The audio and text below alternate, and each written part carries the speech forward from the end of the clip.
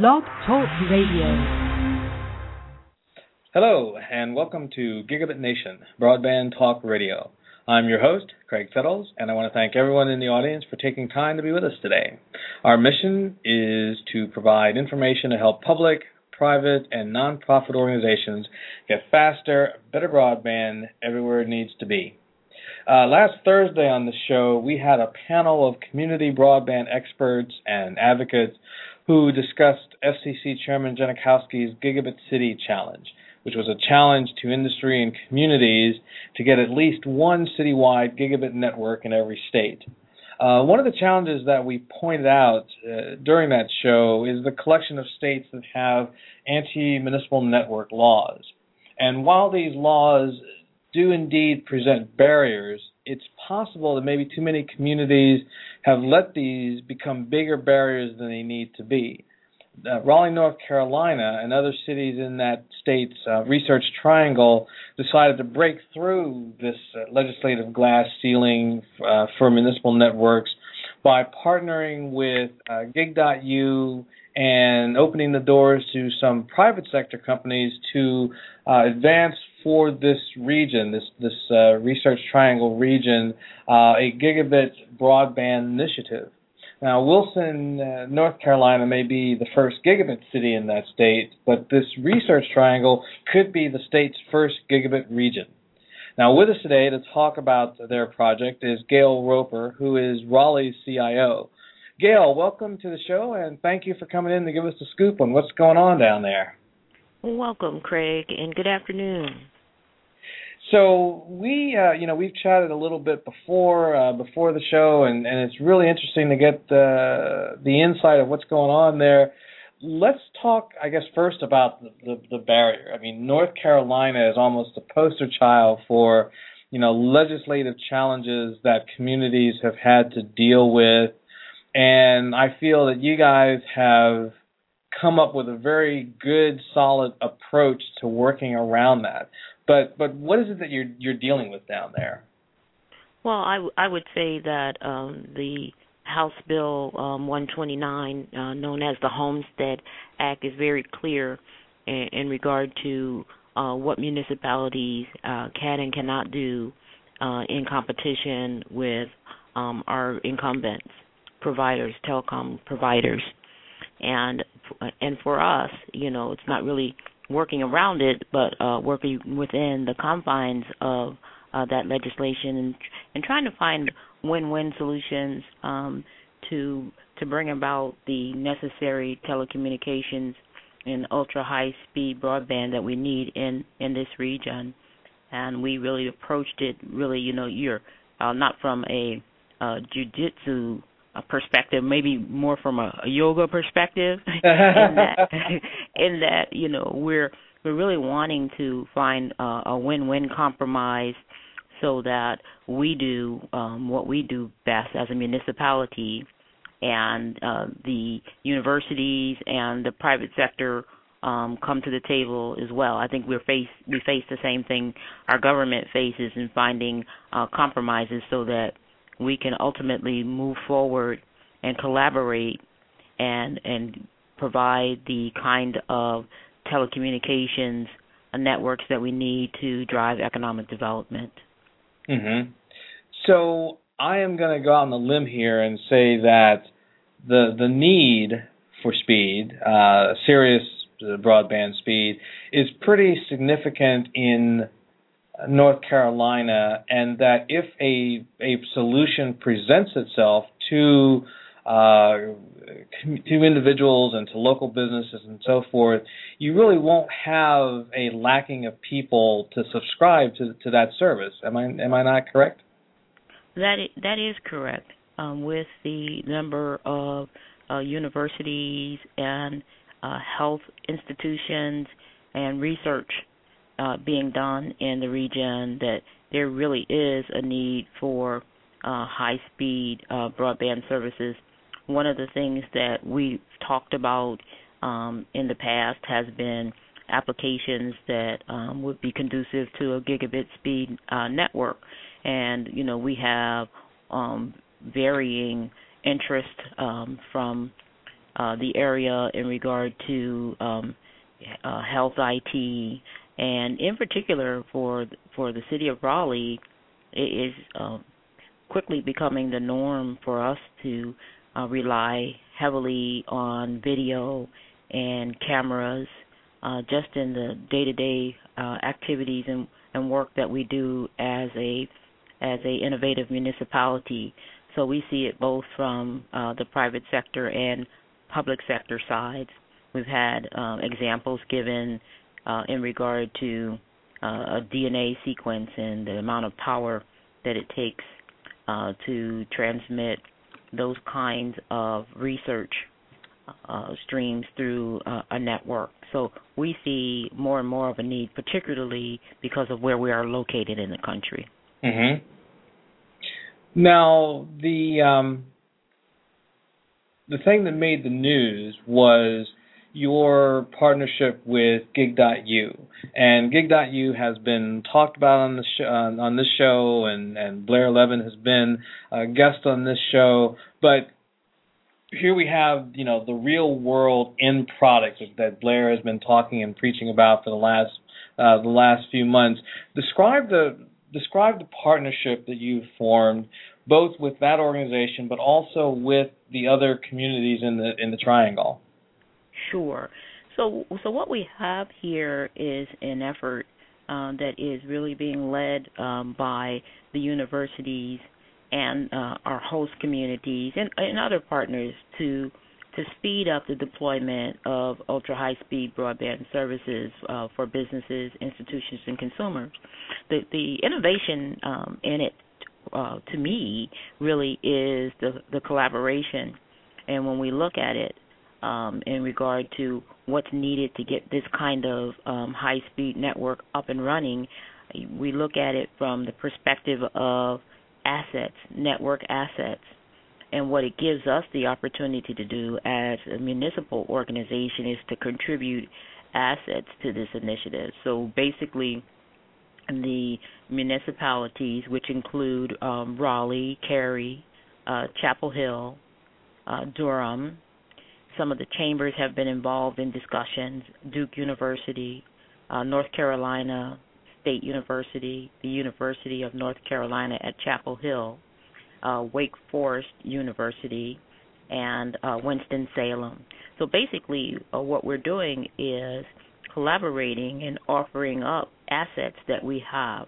Assets in many instances are excess assets for the government sector from the standpoint of we may not be using all of the bandwidth that we have. We may not be using all of the fiber strands that we have for day-to-day operational duties.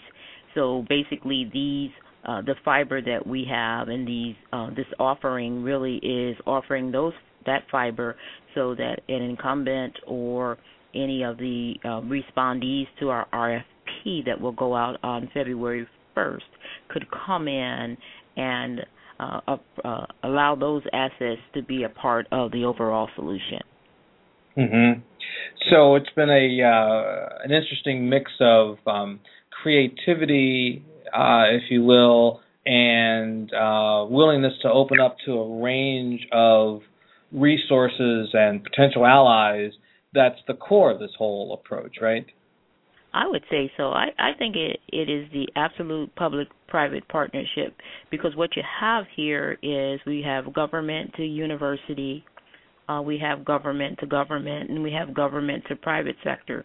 So it kind of puts everybody in a win-win situation where some of the things that we couldn't do or would not be able to do on our own, we could potentially have the resources to build this kind of network. It's really, I think, the only way that it's going to happen in this region. Mm-hmm. I would also say that if you look at some of the successes in fiber to the home initiatives, usually, not in all instances, but in most instances, they are communities that have that the municipality owns the electric utility, so there are some advantages there, and that's not the case here with any of our municipalities.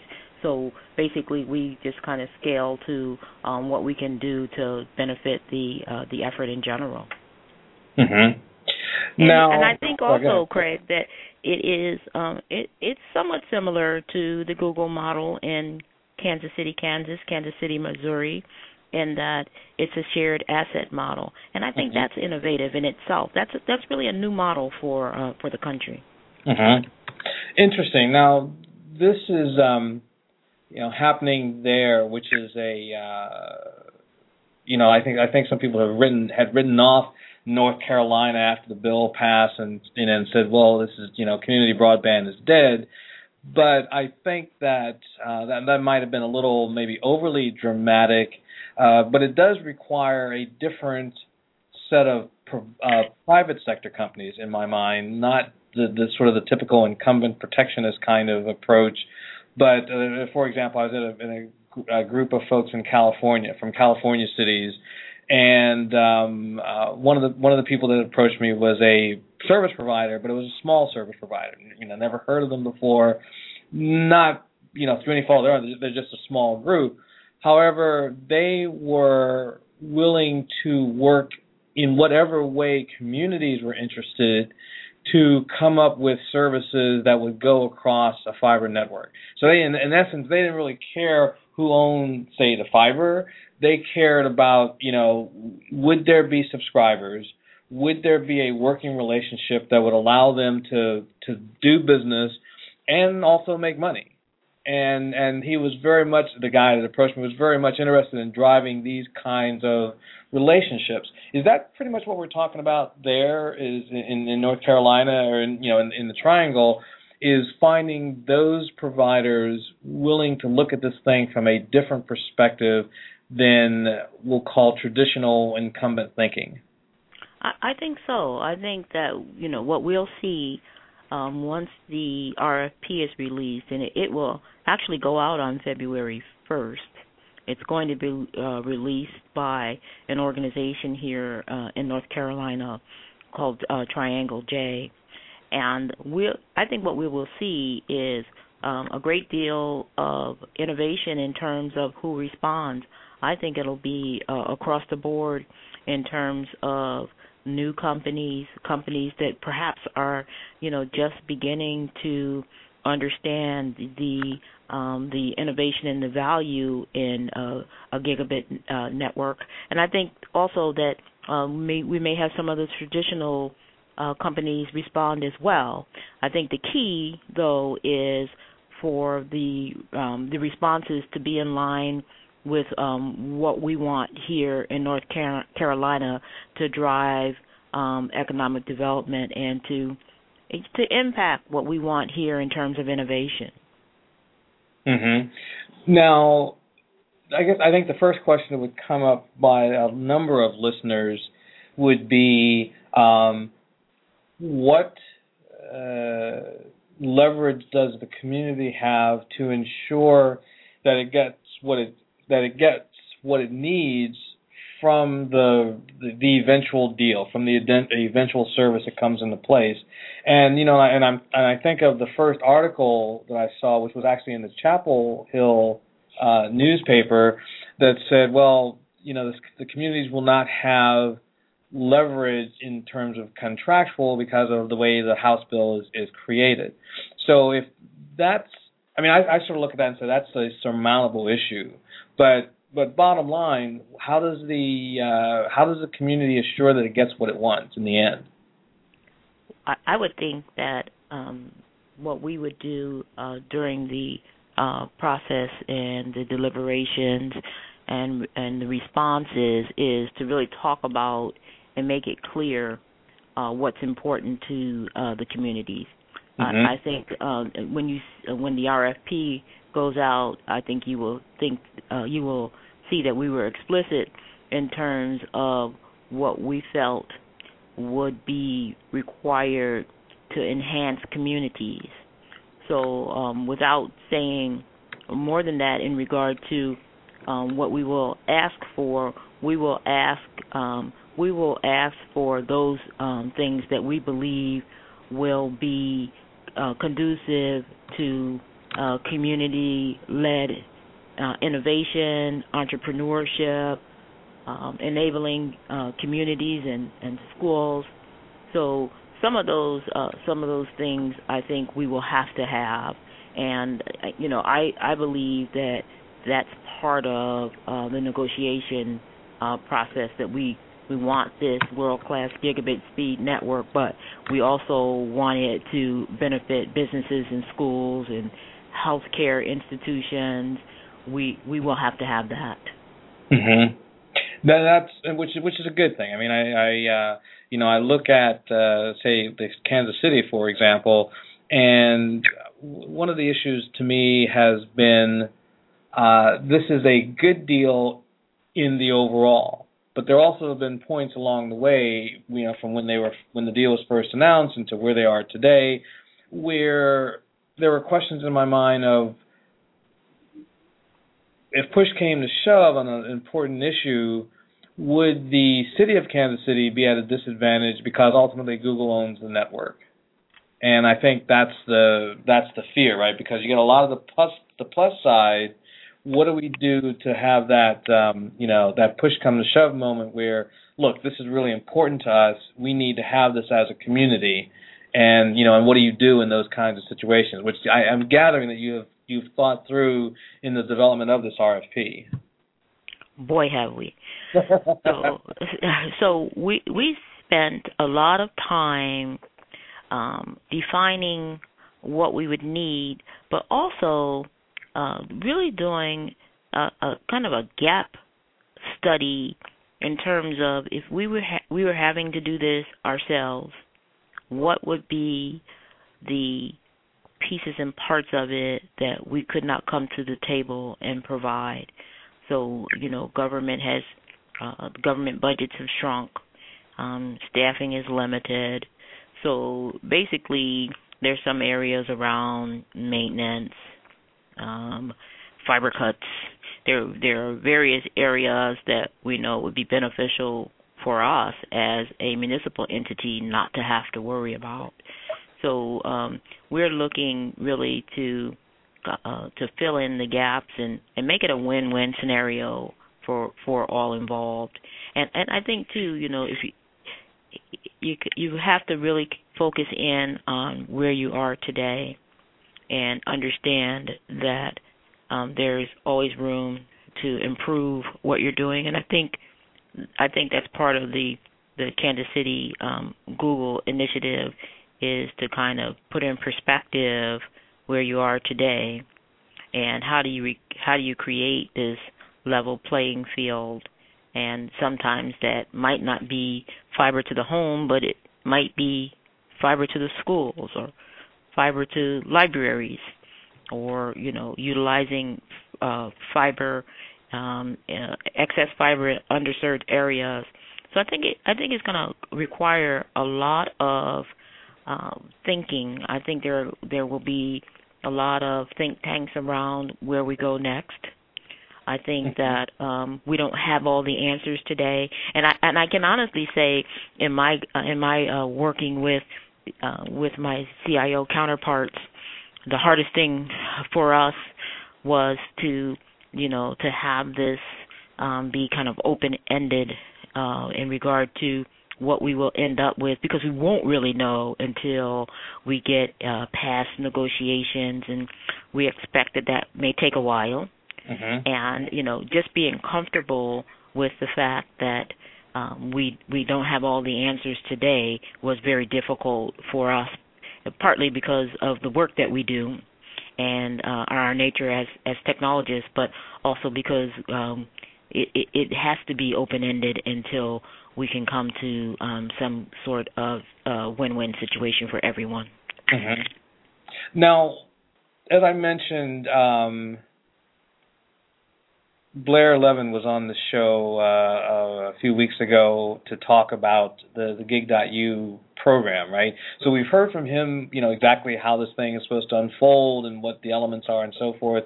From your perspective, tell us what it's like for a city. What should a city expect in working with Gig.U to develop a proposal, to develop a way forward? And you might even want to start with just explaining, how you see, how would you define Gig.U to other communities from your perspective? Okay. So we know that the Gig.U is a national initiative, and I would encourage everyone to go to the Gig.U site and really kind of look at the objectives and the mission. But it's a group of 37 research institutions from across the United States. And, their whole objective really is to deploy ultra-speed networks. So as we were working with them, the municipal CIOs and the university CIOs, we really had to kind of break and meet as separate groups, talk about interest and concerns, and then kind of get back together and collaborate on what those needed to be overall. One of the things that I think has been an advantage to us is that we found a way to have those conversations and to do that in a healthy manner and kept our eye on the mark of having this gigabit network and not get bogged down on issues that were different, because universities work differently from municipalities. Mm-hmm. And then I also think, getting our legal folks. So we had quite a bit of governance around the conversation. So we, of course, had our attorneys and come to the table.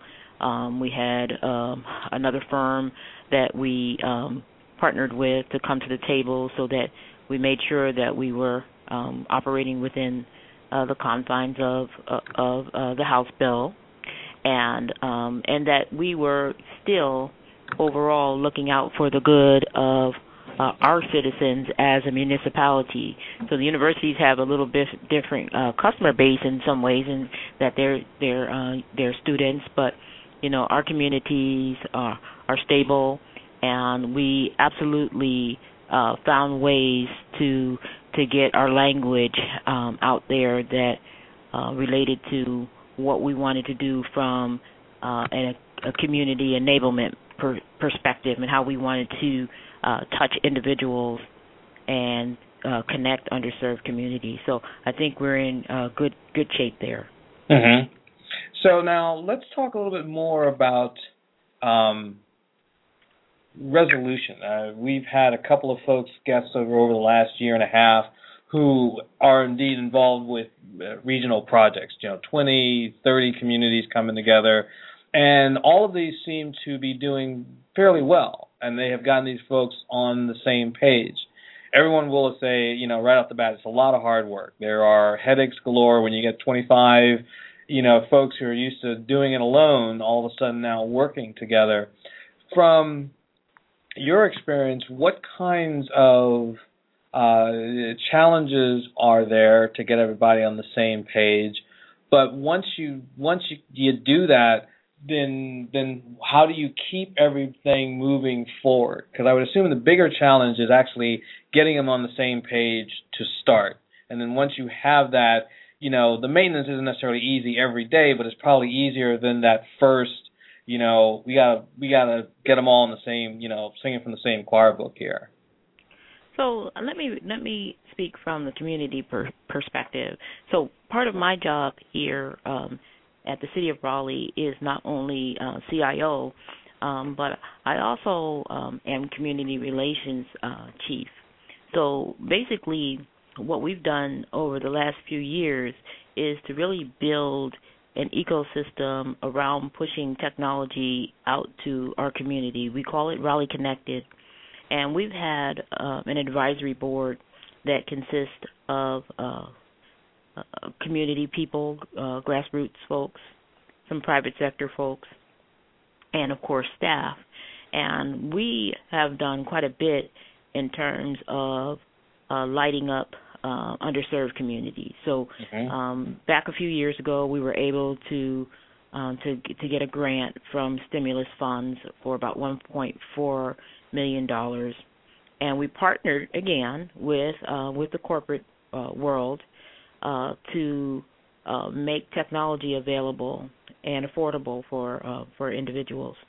We did quite a bit of analysis as it related to census data to find out where these communities were, the ones that we didn't know. We were somewhat surprised by some of it, but not totally.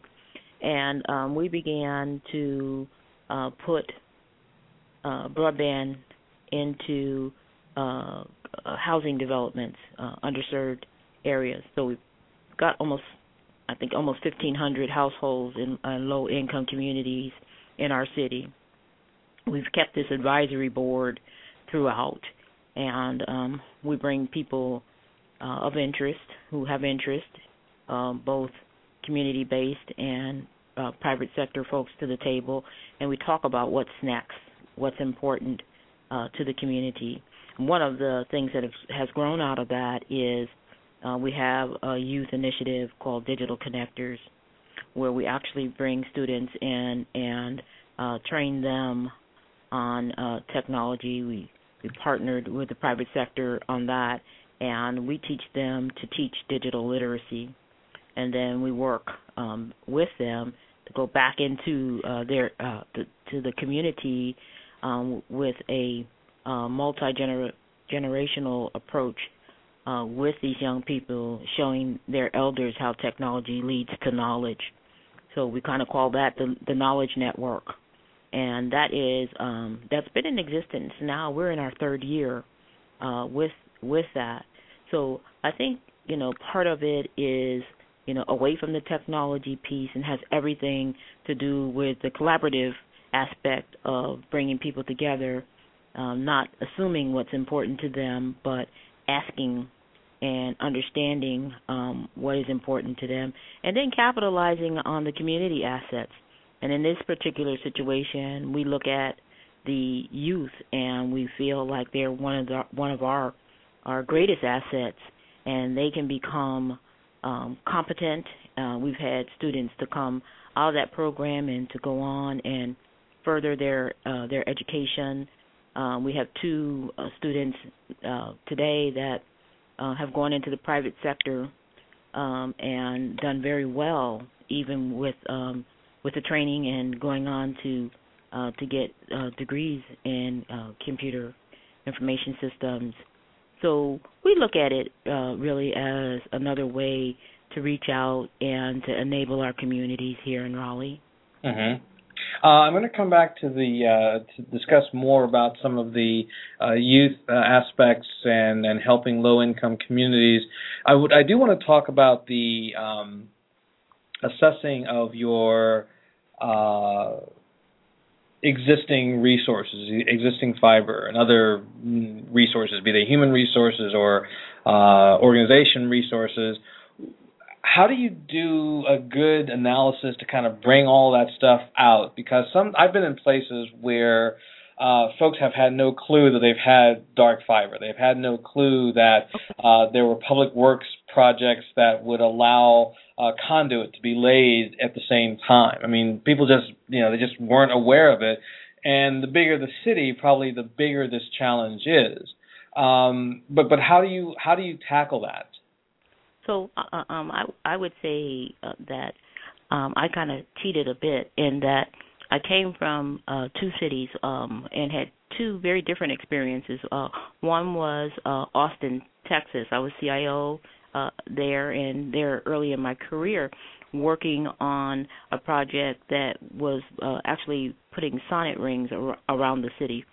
And the sonnet rings were used in collaboration with the university and the state of Texas and some private entities as a means of telecommunications.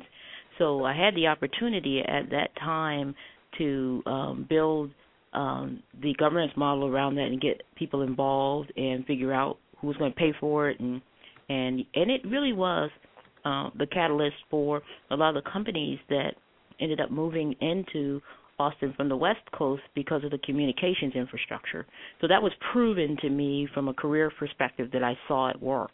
When I went over to Kansas City, Missouri as CIO, we were in the process there of doing quite a bit of economic development in the city, and particularly downtown, and I was given the responsibility of working on a sports arena there, the telecommunications associated with that. And we put a conduit bank in the outer perimeters of the sports arena, and that conduit bank ended up being used as the telecom hotel for all of the hotels and some of the economic development in the area. And my first customer there was Sprint. So, I saw how economic development was driven by technology infrastructure. So I cheated a bit, and when I came to Raleigh really felt to me like Austin did in the early days, and that all the right things were happening in terms of innovation, in terms of having council people that understood innovation and economic development, and that were willing and reasonable to listen to how technology can be a catalyst for sustainable economic development. So it felt right, and I think that it's just a repeat of that. So what we're talking about here today is a gigabit fiber infrastructure, but really it's been infrastructure for a very long time in terms of driving innovation. And we use the analogy of roads and bridges. So it's really just it's the new infrastructure, and we know that we have to have it. So I think we're a bit ahead of the game here in terms of it being gigabit speed. I think we're a bit ahead of the game, but I really don't think that will be the case 5 years from now. So we're seeing that demand, and we're looking for ways to measure the success of these networks. I haven't seen much, Craig, out there in terms of how do we really measure value, but we're absolutely following Seattle, Kansas City. We're absolutely following some of these early adopters so we can begin to see the value and measure that value, because I think that will ultimately be important. Mm-hmm. And, yes, you and I talked about this a little bit yesterday, the fact that it is very difficult to get measurements because those cities that are on the front edge, especially in the front edge of having a gigabit-type network, are just now starting to do research. And it's going to take a while before, you can do enough research to figure out what exactly was caused by broadband and what was just influenced by a gigabit versus being, directly impacted by a gigabit. And so a lot of that stuff is going to take time. And we're going to have to be satisfied with anecdotal evidence and proof as we go kind of thing. I would imagine that's kind of how the cities there in the Triangle are looking at this. Absolutely. I think what will happen initially, and certainly what I've seen in Kansas City, is just the hype. I mean, the hype. It's not bad having the hype, but what I've seen there in terms of the fiber hoods, my daughter and her husband live in Kansas City, and what I'm seeing there is the creative thinking around the development of think tanks, having the Kauffman Institute there, and some of what I'm seeing, because it's positioned people to begin to think differently about what used to be impossible. Mm-hmm. And then I also believe that what we'll see ultimately is that the institutions will begin to somewhat branch off and define value for them. So you will have, the health institutions kind of branch off and think about ways in which to use a gigabit network for teaching, for research. And then you'll have schools that will begin to think about mobile applications and hands-on learning and, the benefits to students. And you'll have, of course, universities. And then let's not forget the private sector and those individuals that, are venture capitalists and that really want to find innovative solutions to problems. And then I would also say that there are opportunities for individuals to begin to do home-based businesses. So this gigabit network really has an impact on individuals. I tell the story, and I've got a meeting next week with the chamber, and I tell a story about my daughter. My daughter lives in Kansas City, Missouri. She works for a company here in the Research Triangle Park, and part of her job is to exchange lots of information and to use video as she's in her at-home office. So there's some enabling there in regard to the way people work today. So for companies not having to build brick and mortar operations, and that can be in cities where there are high-speed communities, there has to be advantages there for both the corporation and the individual. So I think the beauty in this is that it's going to cause people to start thinking in ways that they have not thought before. Mm-hmm. And I think that's a very much a given, is this whole thing about generating new thought and getting people to move down in different directions. Let me ask a logistical sort of question. Yesterday, as I mentioned, I was in a meeting of California communities in Northern California here that are planning a broadband initiative. So there are probably 24 of us, cities, towns, and whatever.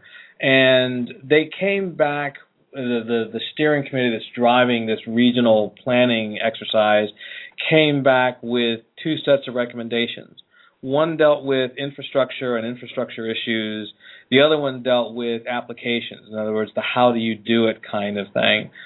Have you, either as the city of Raleigh or have each of the cities involved in this project, created like a two-tiered or a two-pronged governing / operating group committee that will work on each of these two things in parallel? Or are you addressing in any specific way, the fact that you have infrastructure and that is a monumental set of tasks, and then you have to at some point start creating the applications that drive the use of the network, and that's an equally or maybe greater set of monumental challenges.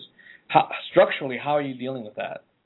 So from a governance perspective, we have had discussions around how these things will be managed. And I think that we're really relying on the creativity of the proposers to come to the table and say to us what pieces and parts they feel they could manage well, and what pieces and parts need to stay with the respective communities. So we haven't completely gotten there yet, but we do have a governing body that has been pulled together with representatives from each of the communities and the universities to begin to work with the coordination that has to happen up front.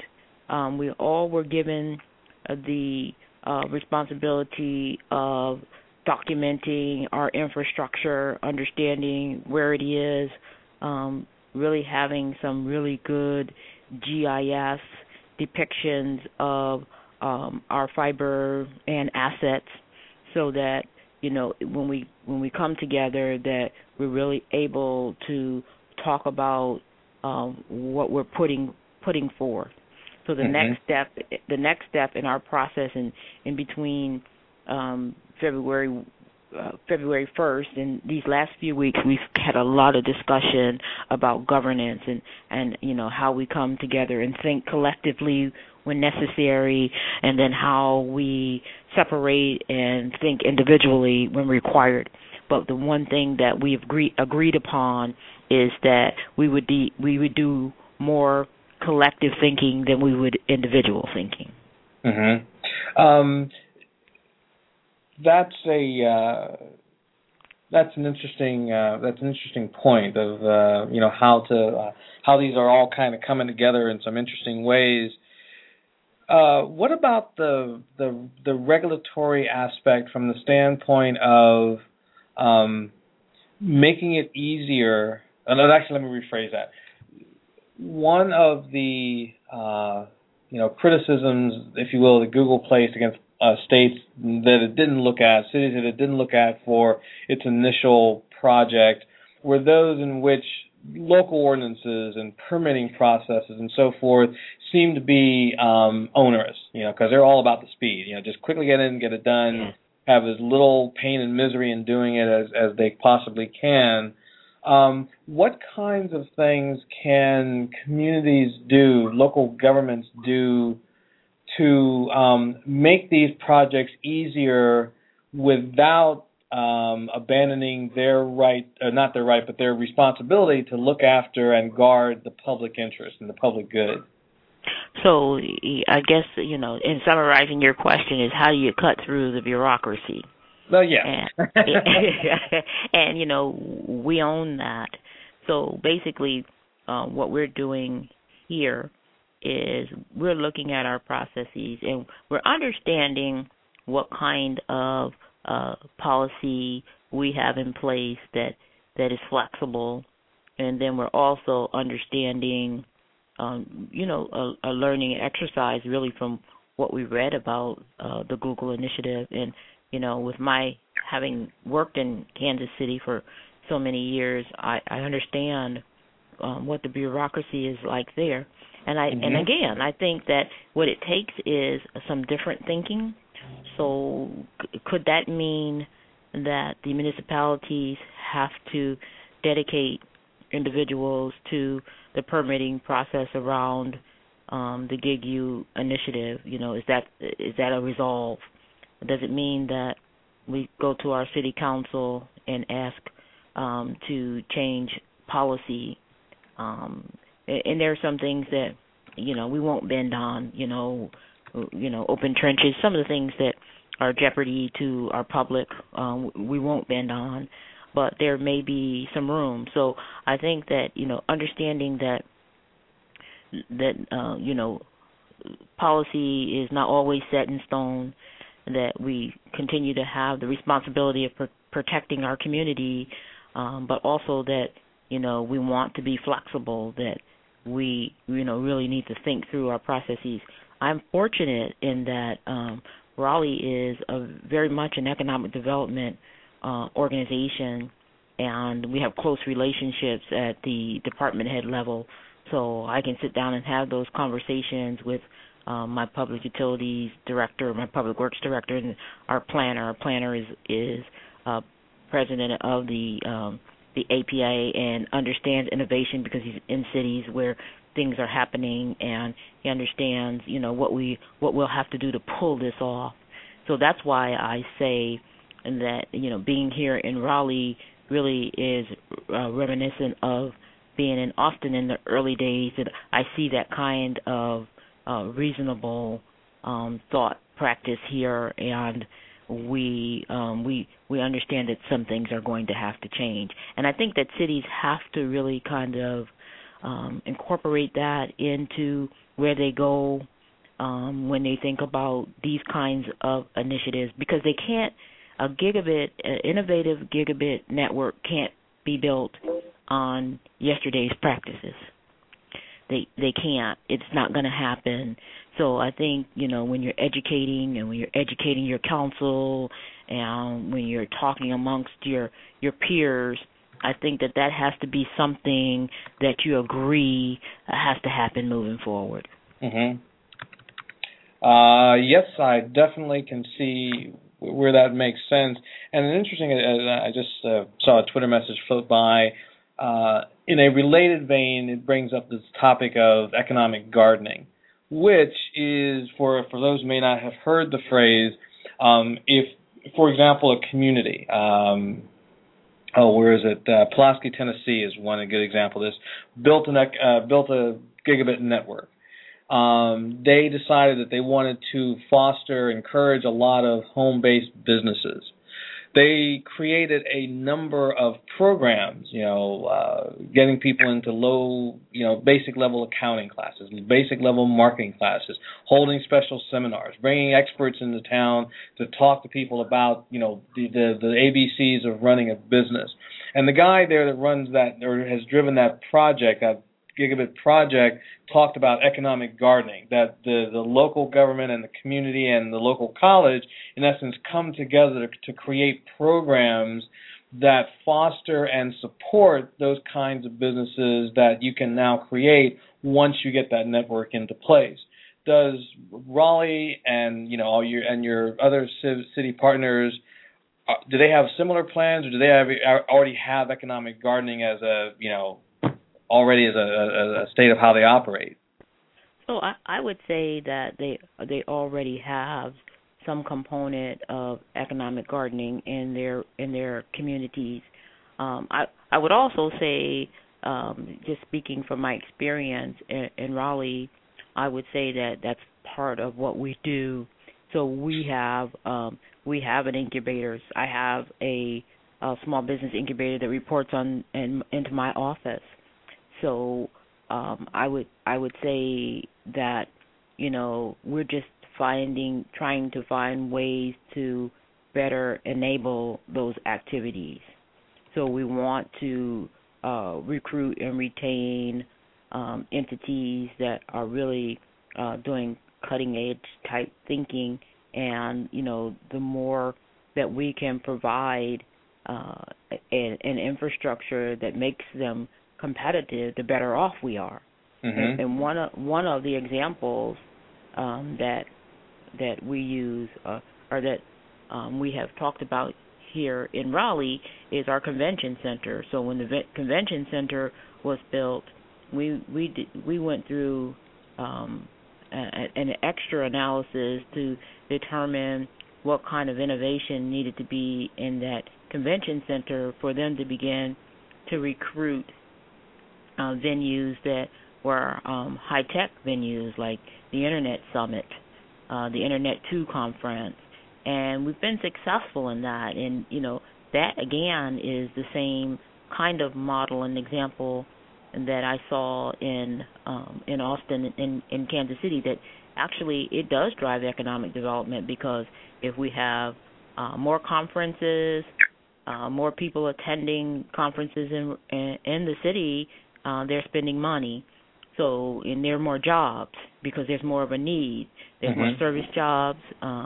There are more professional jobs, and there is more of a demand.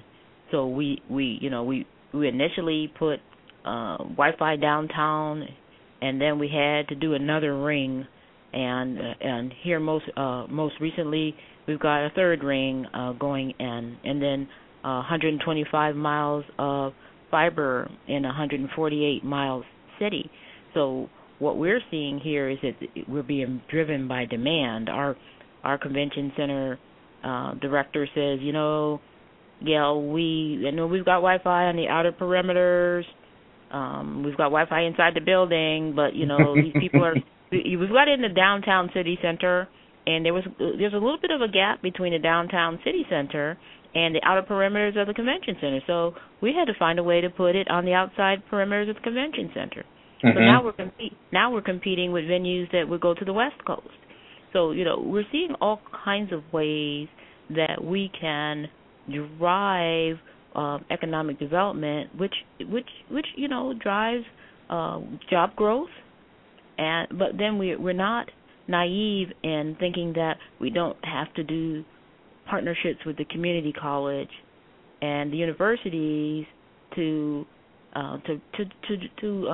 basically help our students and our youth to be ready for the workforce. So it is an ecosystem. I think that the city of Raleigh, and I know that the other municipalities that I work with get it. They get it, and you can tell that by some of our stats here in the region. They get it, and they're working in the same fashion. Mm-hmm. I'm going to paraphrase a comment made by one of the audience members here in the chat room. The way that we currently use call it real estate marketing as an economic tool. We want to get more people using the real estate, filling up buildings, commercial buildings and so forth, because ultimately it has an economic development impact. Do you see a similar kind of, set of activities coming together in terms of how real estate people, in essence, market homes, using the lure of the gigabits? In essence, move into this neighborhood, move into this community, because all these homes have access to, gigabit capability. And if you want to do a home-based business, if you want to do, professional development on your own at night, using online courses, we have these homes in this community that's a gigabit community. Do you see that kind of real estate marketing starting to happen?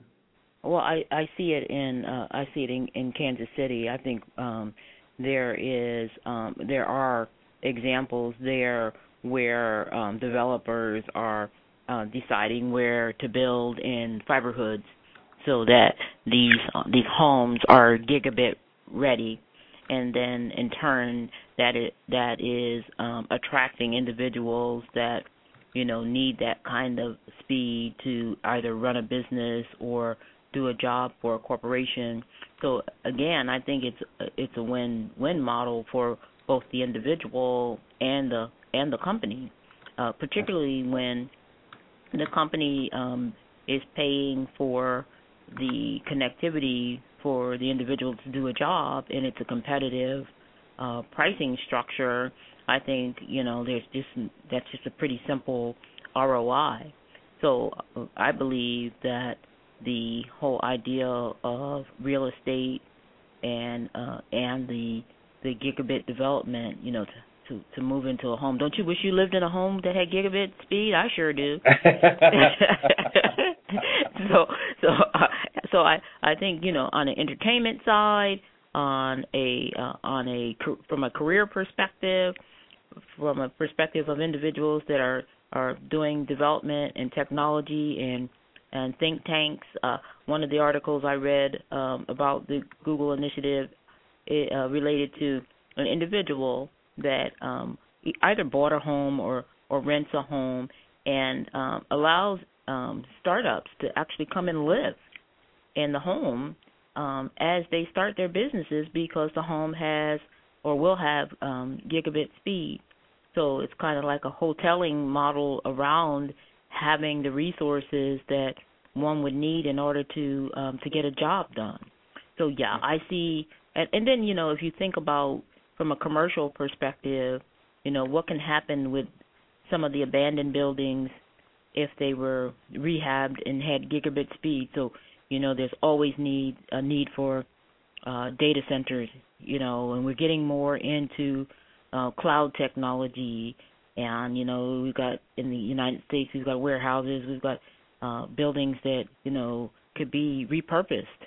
So, yes, I see this, again, as being as paramount to the U.S. as a good road and bridge situation.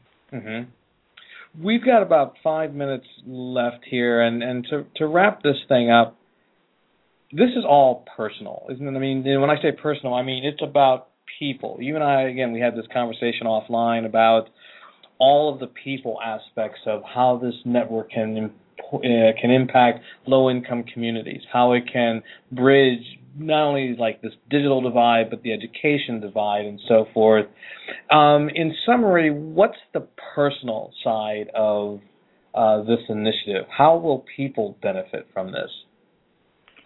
So I'll start with myself, and I will say that it absolutely is personal for me to be able to be a public servant and to provide a solution.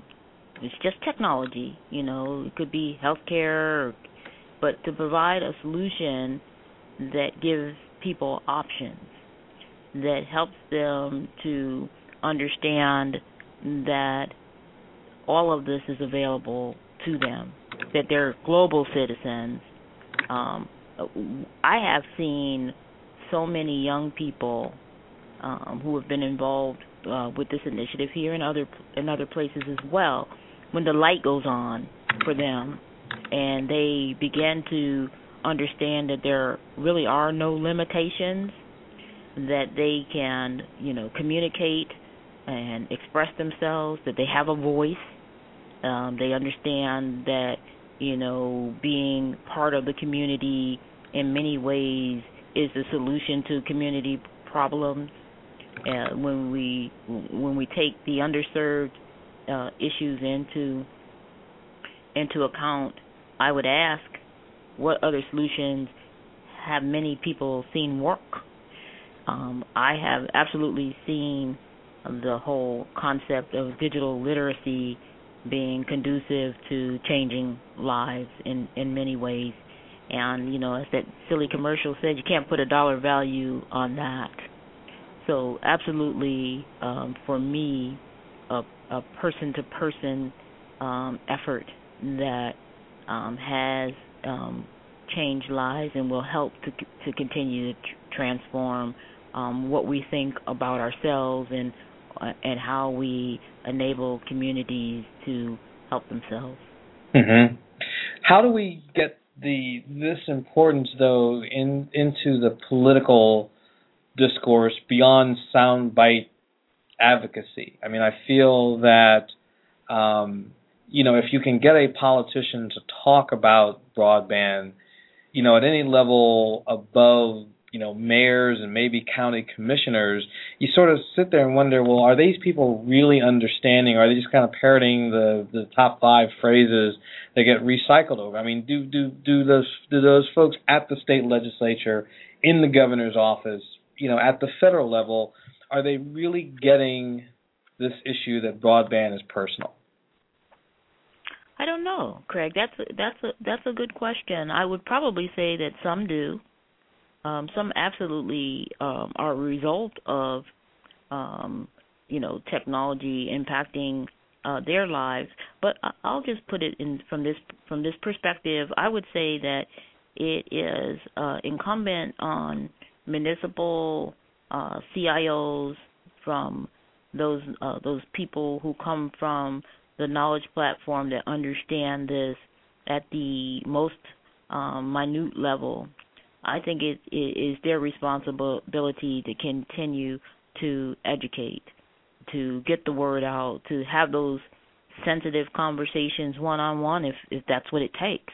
I've had to do some of that here, and then to continue to drive forward the benefits and talk about the benefits and market the benefits. So I don't know that they all understand it. I would say that most people would embrace it if they did. And many times for any of us, it takes someone coming to us, really getting personal with us and explaining and showing the ROI for human beings when they're given options.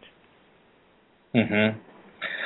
That's going to be, I can see, quite a challenge. But, I also, as you're describing that, I can see, maybe it's incumbent upon some folks, particularly us broadband advocate types, to somehow launch or influence some sort of educational campaign in which we're finding people to are the people aspect.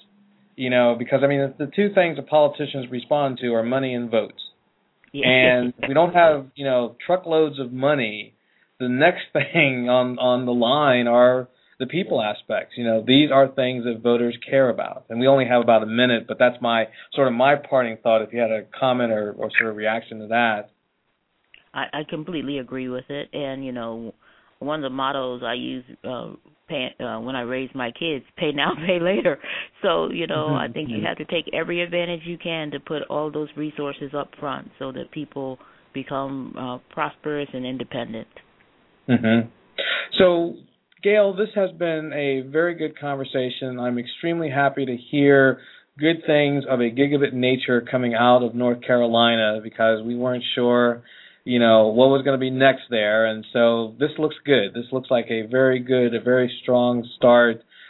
We should probably coin the phrase gigabit region now that the commissioner has coined gigabit city, and continue to move this forward. So I wish you much continued success. Thank you. Thank you for asking what we're doing here. It's important to get the word out. No worries. Well, you have a great day. Let me know when the RFP comes out. Again, thank you, and also thank you to our audience for being with us on the show today. Goodbye. Thank you. Take care. Bye-bye.